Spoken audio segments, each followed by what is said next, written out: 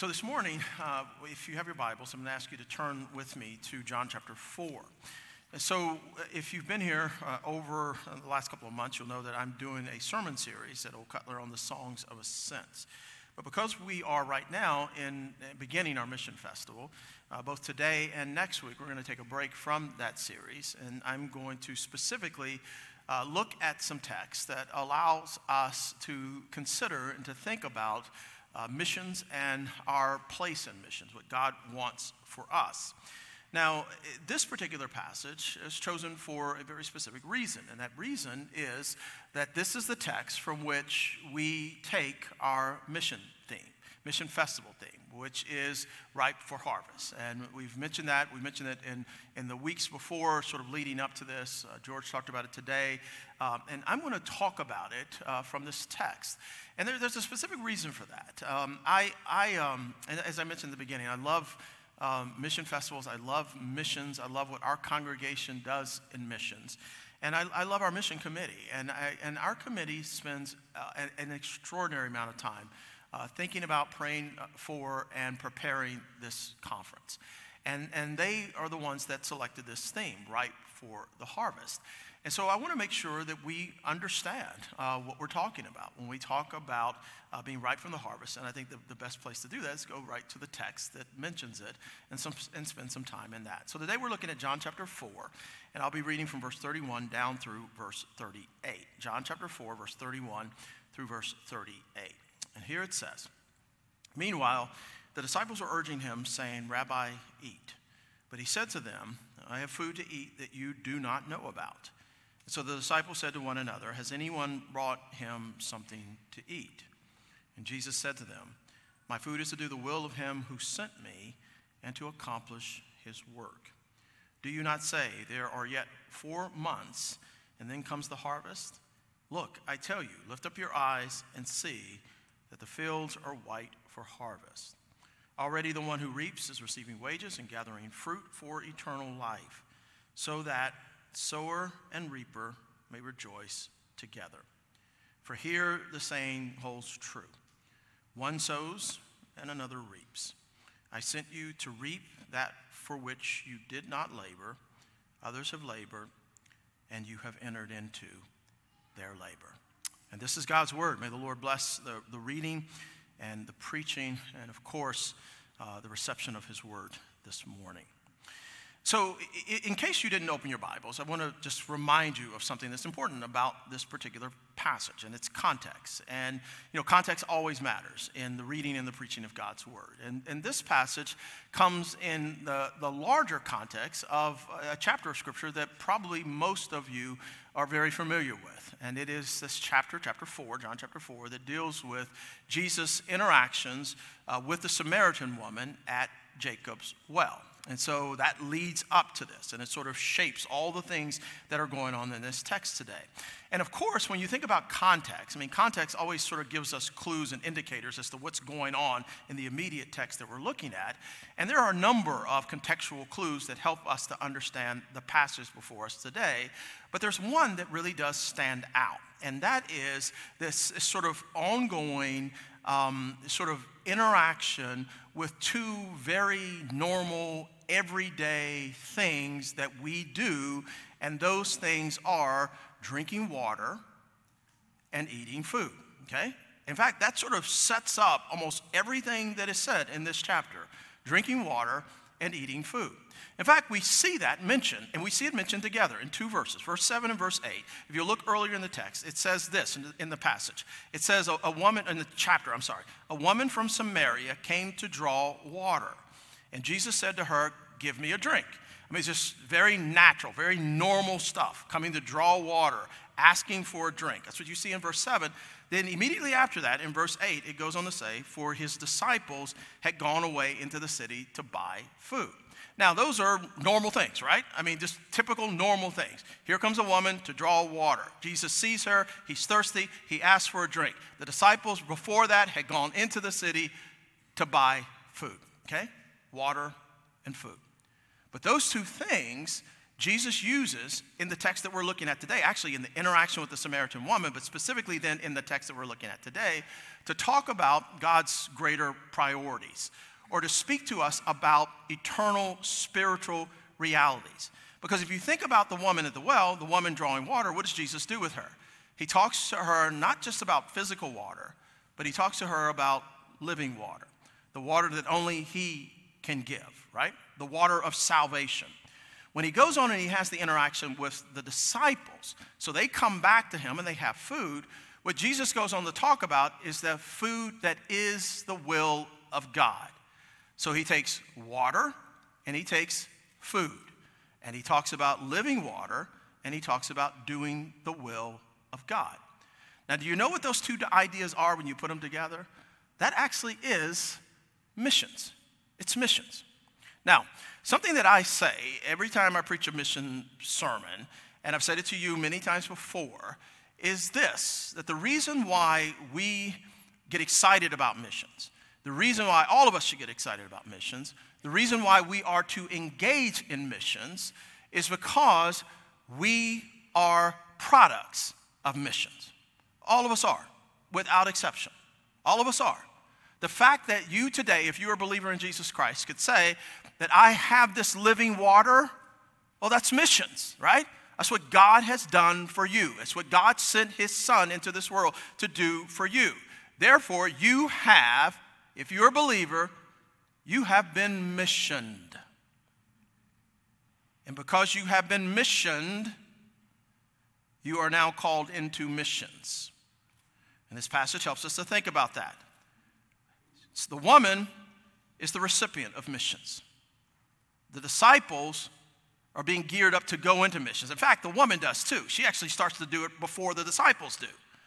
But the disciples are being shaped for missions, okay? Now, as we look specifically at the passage that is before us this morning, what I think we can learn from this text are three things that are essential that we embrace if we're going to be, as God's people, individually and collectively, as a church, faithful in missions. And so what are those things? Well, these three things. I'll mention them and then we'll talk about each. First of all, that we must be committed. Secondly, that we must be compelled. And thirdly, that we must be cooperative. Okay? Committed, compelled, and cooperative. And we need to understand all of these three things and what they mean for us as a body of believers. So the first of these is this idea of being committed, right? Being committed. Another way to say it is we have to be devoted. And the commitment and devotion is ultimately to God, right? We have to have as an ultimate commitment and ultimate devotion to God. If we are going to be on God's mission, our priority has to be about him. And what we see in this passage is we see Jesus getting them to that point, the disciples to that point, understanding this, by basically talking about himself in relationship to what? The food that the disciples had gone into town to buy, and they brought it back to Jesus, right? And so in verse 31, they come back, they have this food, and it says, meanwhile, the disciples were urging him, saying, Rabbi, eat. Rabbi, eat. Now, first thing I want you to note about this is there's nothing whatsoever wrong in what they say. There's nothing wrong in their encouragement to Jesus to eat food. In fact, earlier in John chapter 4, it tells us that the reason they even stopped where they were is because they were wearied on the journey, right? So they were tired. Most likely in the context of being tired because you're journeying, there's hunger. It's one of the reasons they went to get food. We know that Jesus explicitly says this, that he was thirsty. That's why he asked the woman to drink. And so the disciples coming back and bringing the food that they had gone into town to get and coming to Jesus and say, Rabbi, please take a break. Eat some food. That was an appropriate thing for them to do, right? Very appropriate. Because the point isn't to say that there's something wrong with the normal things. The point isn't to say that there's something wrong with being a human being or eating food or drinking or those kinds of things or the normal things of life. That's not what this passage is getting at. What this passage is actually getting at is that there's something greater than that. It's not that there aren't normal things that we engage in and do, but we have to understand priority. And Jesus puts all of this in a right perspective. The first things first, if you will. And so in verse 32, he then says, but he said to them, I have food to eat that you do not know about. And you know what the disciples did here? They did exactly what they always do, which is misunderstand. Okay? And we giggle at that, which it's kind of funny, but I promise you, if you were there, you would have been the same way, right? You totally misunderstood. That's the way they were. Jesus says something, they're like all of a sudden so literalistic, they're only thinking about the thing, right? And they're not considering what Jesus may be saying. That's the way they were. And so verse 33 says, so the disciples said to one another, has anyone brought him something to eat? I mean, they went to get food. They brought the food to Jesus. They encouraged Jesus to eat. He says, I have food that you're not aware of. And they're going, and knowing the disciples at this time, they were always wanting one up. So I can imagine they're like, dude, did you bring him food? Like the rest of us wanted to bring him food. You brought him, right? All that's going on, right? But then in verse 34, Jesus sets them straight.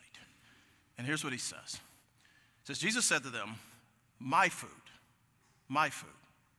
Now, he's not saying eating is bad, but my food is to do the will of him who sent me and to accomplish his will, his work. My food, right? Now, note he says, to do the will of him who sent me. It's interesting language, isn't it? He doesn't say, and he could have said this, and to be honest with you, we wouldn't have even given it a consideration because it would have been appropriate. He could have said, my will is to do, my food is to do the will of my Father. We wouldn't have given that a consideration. Or my food is to do the will of God. And we wouldn't have thought about it. But he says, my food is to do the will of him who sent me. Now this helps us to understand how missional this passage is, right? And actually what missions is, right? It's about being sent. It's about being sent. And Jesus understands something, that he was sent by his Father, that he was sent by God to do his will, okay, which I could tell you part of the will of God for Jesus was exactly what he was doing and had done with the Samaritan woman. But I think we can press into this a little bit more. Theologically, we talk sometimes about active and passive obedience, right?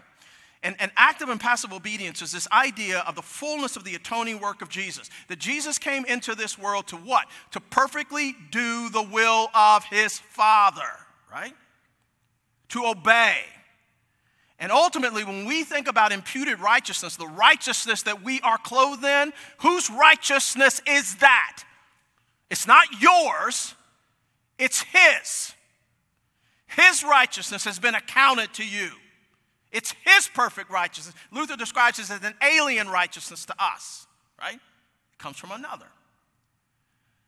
His passive obedience is what we talk about when we talk about going to the cross. Now, think again about what Jesus is saying here. Because what he says is, basically, my food is this, that I was sent by him to do what?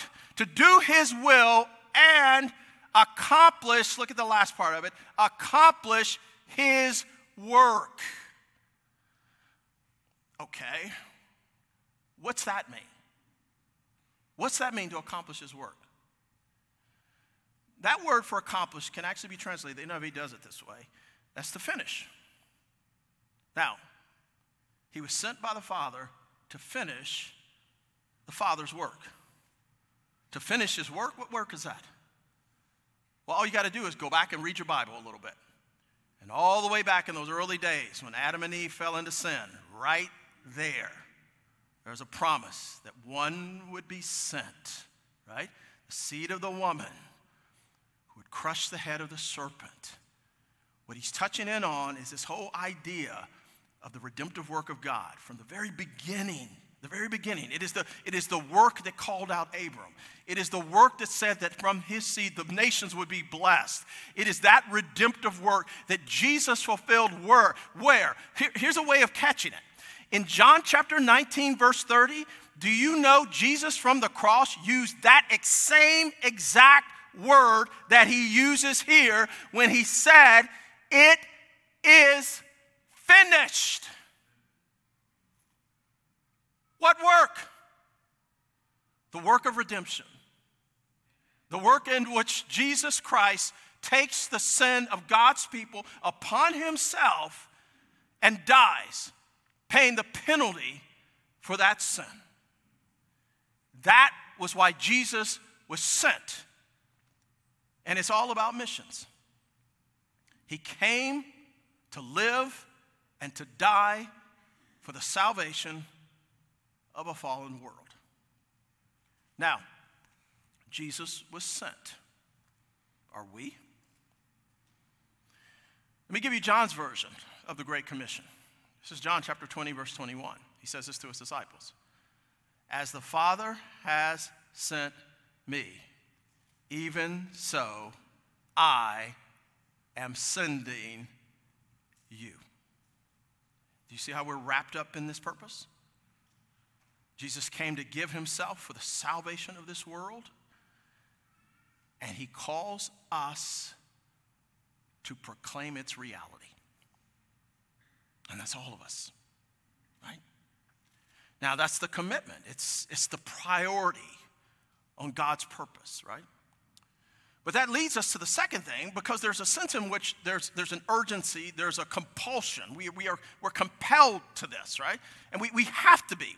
There's something that sort of pushes us into this, and we need to understand that. You remember Matthew's version of the Great Commission, where Matthew says in Matthew 28, we had that read earlier in the service, where he says, go and make disciples, right? He's not making a suggestion to us. You realize that, right? Go and make disciples. So I said, if you guys have the time, if you want to volunteer, you can go and make disciples. He's not saying that. It's a command, isn't it? Go and make disciples. Now, the thing about the making disciples part of it that I find so interesting, remember, go and make disciples of all nations. The Greek is pantatai ethne, which is all the ethnic groups of the world. What is so interesting about this whole idea of going and making disciples is that hear this. Jesus does not say, go and try to make disciples, does he? He actually says, go and make them. Let me say it another way. Disciples will be made. Because when Jesus gives a command, he gives the power to accomplish it, right? And so then when we think about missions isn't the church sort of trying to do good things just to see if God's kingdom can move and to see maybe it'll advance. It is God accomplishing God's purpose. He is doing it. And this is one of the reasons why we have to tie in. Theology drives this stuff so much. And a lot of times, the whole doctrine of election, we believe that God, and we do in our tradition, we believe this because we believe the Bible teaches it. The doctrine of election, that God chooses eternally a people for himself. And so often you'll hear people push back on that. Well, if you believe in election, then why do you go and do missions? If you believe in election, then why do you do evangelism? I will tell you something. We do missions because we believe in election. Do you see that connection? We believe it. That there are people all over this world that are ready to receive the seeds of the gospel. You know what that means in the context of this particular passage? Here's what Jesus is basically saying. It's harvest time, baby. That's what he's saying. It's harvest time, right? This right now is the time. And so note the text, verse 35. He starts off with it's proverbial. And this is why you'll see in the text, in the English Standard Version, you'll see some quotation marks. He says, do you not say? So he's asking them a question. There are yet 4 months, then comes harvest. So let's pause there for a second. So he's raising something that is just sort of common, and it'll make all the sense in the world when you just think about it. It's sort of like in a harvest, the normal way you think about the harvest agriculturally is you plant the seeds, and then you have to be patient.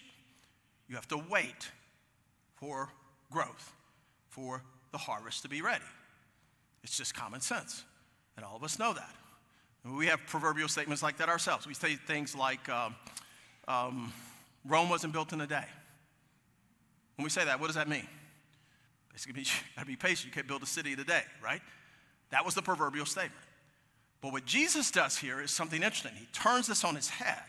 Because what he does here is he says, all right, this is the common way of sort of thinking about agricultural and its growth. But when it comes to spiritual things, you need to realize that it works a whole other way. So he goes on in verse 35 to say, look, I tell you, lift up your eyes and see that the fields are white for harvest. Now think about what he's doing. He's saying agriculturally, there's a time of sowing and waiting. But spiritually, what he's saying is you need to lift up your eyes and recognize something.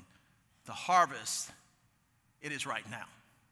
Now, when he says that to his disciples, that the harvest is right now, you need to make sure you understand what he's doing. Because he's speaking redemptively. He's speaking historically. He's speaking in a sense you could even say eschatologically, because what he's ultimately talking about is that the harvest is in this time period between the first and the second coming of Jesus Christ. He's saying this is the time of the harvest. It's here and it's right now, and you are in it, disciples, and you are in it, Old Cutler Presbyterian Church. And so in verse 36, if you notice that verse, if you put it on the screen, he goes on to say, already the one who reaps is receiving wages and gathering fruits for eternal life, so that, and notice the end of this verse, so that sower and reaper rejoice together. What is he saying? Think of the imagery here. He's saying, here's the normal process. You sow, you wait, you reap, you rejoice. But here's spiritually what's happening. Here's what's happening because of Jesus. You sow and you reap. And it's all happening at the same time. And there is no waiting for anything. It's all going on. The sower and the reaper, they rejoice together. Why is that the case? Because of the gathering of fruit for eternal life. And that is happening right now. Right now. Now go back to verse 35. Notice it says in the English Standard Version, white to harvest. Now our mission committee chose, I don't know if you guys use specifically the NIV, but you chose that version where it says ripe for harvest.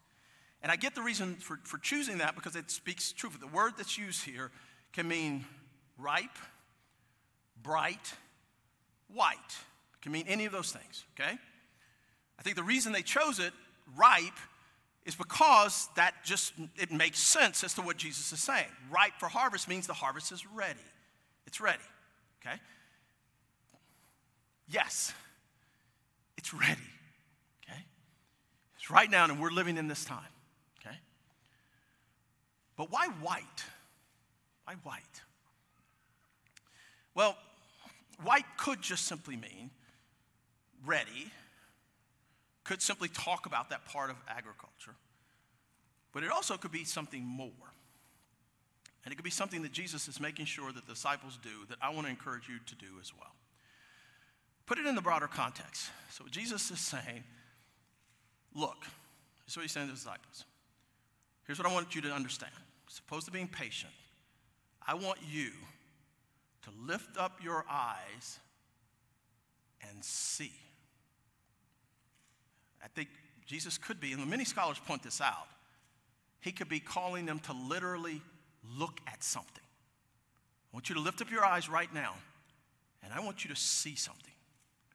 And here's what I want you to see. I want to see that which is white to harvest. Now, what could that be? Well, some scholars point out that it very well could be the Samaritans running to him in their white, beigeish color robes, which from a distance would look white. In other words, Jesus, his disciples say, come back to him, and they're all about, Jesus, you got to eat some food. You got to eat some food, right? Right now, you're starving to death. And Jesus was like, guys, do you realize the moment you're in? Do you realize what's happening right now?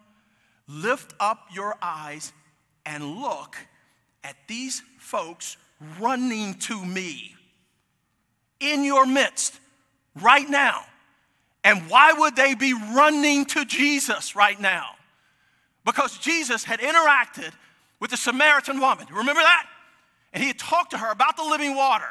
And she got it. She got it immediately. She got this idea that this man is something special. She goes back. And in verse 29, it says, this is what she said, "Come, see a man who told me all that I ever did. Can this be the Christ?" And there they come, the harvest. Now, there's two things that I want you to take from this, because I think both of them are incredibly important that we understand. First thing is this. George actually said it earlier. Farmer Brown had some insight.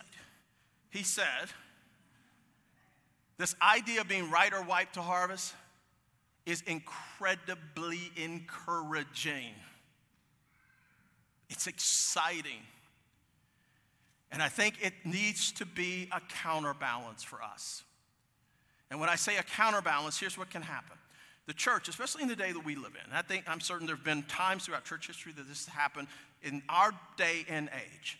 The church is dealing with, in the American church, the Western church, all kinds of difficult things. I mean, we're dealing with attendances being lower in church, people not anymore being, so you can look at our sort of societal numbers and you can see where Christianity is on the perspective as opposed to those who are declaring themselves to be nuns, right?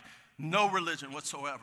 You can see the doors of churches closing. You can see a culture that we live in that is turning more and more away from things that we would hold to and be dear to us. And as a result of that, here is what can happen to too many of us. We become discouraged. We become defeated. We want to retreat. We want to run away. We just want to self-protect. Now, those things, the difficulties of the world that we live in, those things are real. And the Bible has given us indication that they will happen. The Bible tells us it will be hard. There will be troubles. There will be tribulation. There will be persecution. There will be false teaching. All of those things, the Bible talks about it. But the Bible also says, and this is what Jesus is getting across, hey guys, this is harvest time you're in. God is on the move. And it doesn't matter what all the hardships, all the difficulties, all those things may be, God's purposes will be accomplished. God will not fail, which means his church will not fail, which means missions will not fail. This is harvest time, and we live in it. It's ours. It's our mission. Be encouraged. But one other thing. It's the fact that the harvest was made up of Samaritans. Those are some hated folk. Right? Jewish people didn't like Samaritans. They were ethnically impure, religiously impure. In fact, if you had to go to Jerusalem up to Galilee, you try to go around Samaria, not through Samaria, right? And now the harvest is made up of the Samaritans. Wow. It's made up of the despised, of the hated. This helps us to think about something I think very important in relationship to missions. And I think it's something that we have to engage in our own thought process as we think about ministry. We sometimes can live in a context where there is so much strong opposition. There's so much that comes against believers or against the church, and we begin as a result of that to almost despise others. We want nothing. We want them defeated. We want them put down, right? And certainly, don't misunderstand me, there is a rightful place for apologetics, which is a defense of. It's a defense of the faith. And I think that's something we have to always guard, defending the faith inside out. We have to understand that. But here's the thing, we also have to recognize that what people need, and this may be enemies, this may be people who despise Christianity right now, who hate the church. What people need more than anything else is this living water. People need Jesus. And that is to go from our Jerusalem to Judea to Samaria and to the ends of the earth. And my brothers and sisters in Christ, that's big. And because that's big and so big, we have to do it, and this is the third point. in a cooperative way. A cooperative way. Which means this whole thing is bigger than any of us. This whole thing is bigger than our church. This whole thing is bigger than our missionaries. It's about all of us together in this cause and this purpose. If you notice down in verses 37 and 38, it says, for here saying this saying holds true. One sows and another reaps. And that speaks of really the sort of organic nature of the church. I mean, when we talk about giftedness, it sort of speaks in that same kind of way that we have differing gifts and so forth. There's a sense in which there are those who are going to sow, those who are going to reap. You're going to be at different places at different times, but all of us are doing this together. And then he says, I sent you to reap that for which you did not labor. I mean, it could be any number of things Jesus is getting at. And one of the things that will be immediate is this. Now the disciples are there having this opportunity to reap the harvest of the Samaritans that are coming to Jesus, and they had no involvement in that whatsoever. I mean, Jesus has a conversation with the Samaritan woman. The Samaritan woman goes out and talks to these folks. These folks come back for the disciples to reap there now, and they didn't do any of the sowing. It could be bigger than that. It could be the big sort of historic redemptive purposes of all of the prophets of the Old Testament and all the things that they did in sowing into righteousness. John the Baptist being the last one of the Old Testament prophets who actually ministered in this very area. And now they get to reap. It doesn't matter, because ultimately what matters is we're all interconnected. We all work cooperatively with one another. That's missions. That's our missionaries. Connecting to us to them, right? You know, last Sunday I was out. And Karen and I went up to Jackson, Mississippi. And we didn't go on vacation. I mean, we usually don't go to Jackson, Mississippi for vacation. We went there because in 2004, we went with our little kids to plant a church there. And we served that church for 11 years before being called to come to Old Cutler. It's called Redeemer Church, PCA. And we started, and it's really interesting because it's an exciting church. It's one of the first traditional churches, and it's a PCA church, one of the first traditional churches in the entire state of Mississippi to be multi-ethnic. I remember one time John Perkins, who was this great sort of leader from Mississippi, he's a great leader, and he talked about how he had started a church there as well that was white and black, which is a divide in Mississippi, as you can be aware of still to this day. He started a church that had Mississippi, here's what he said, Mississippi blacks and Mississippi whites. Mississippi blacks and northern whites. Redeemer Church, the church that the Lord led us to start, was the first church that had Mississippi blacks and Mississippi whites, right, in that church. And so it was a beautiful thing. And the church, God blessed it, and it grew. But then the Lord called me to this, okay?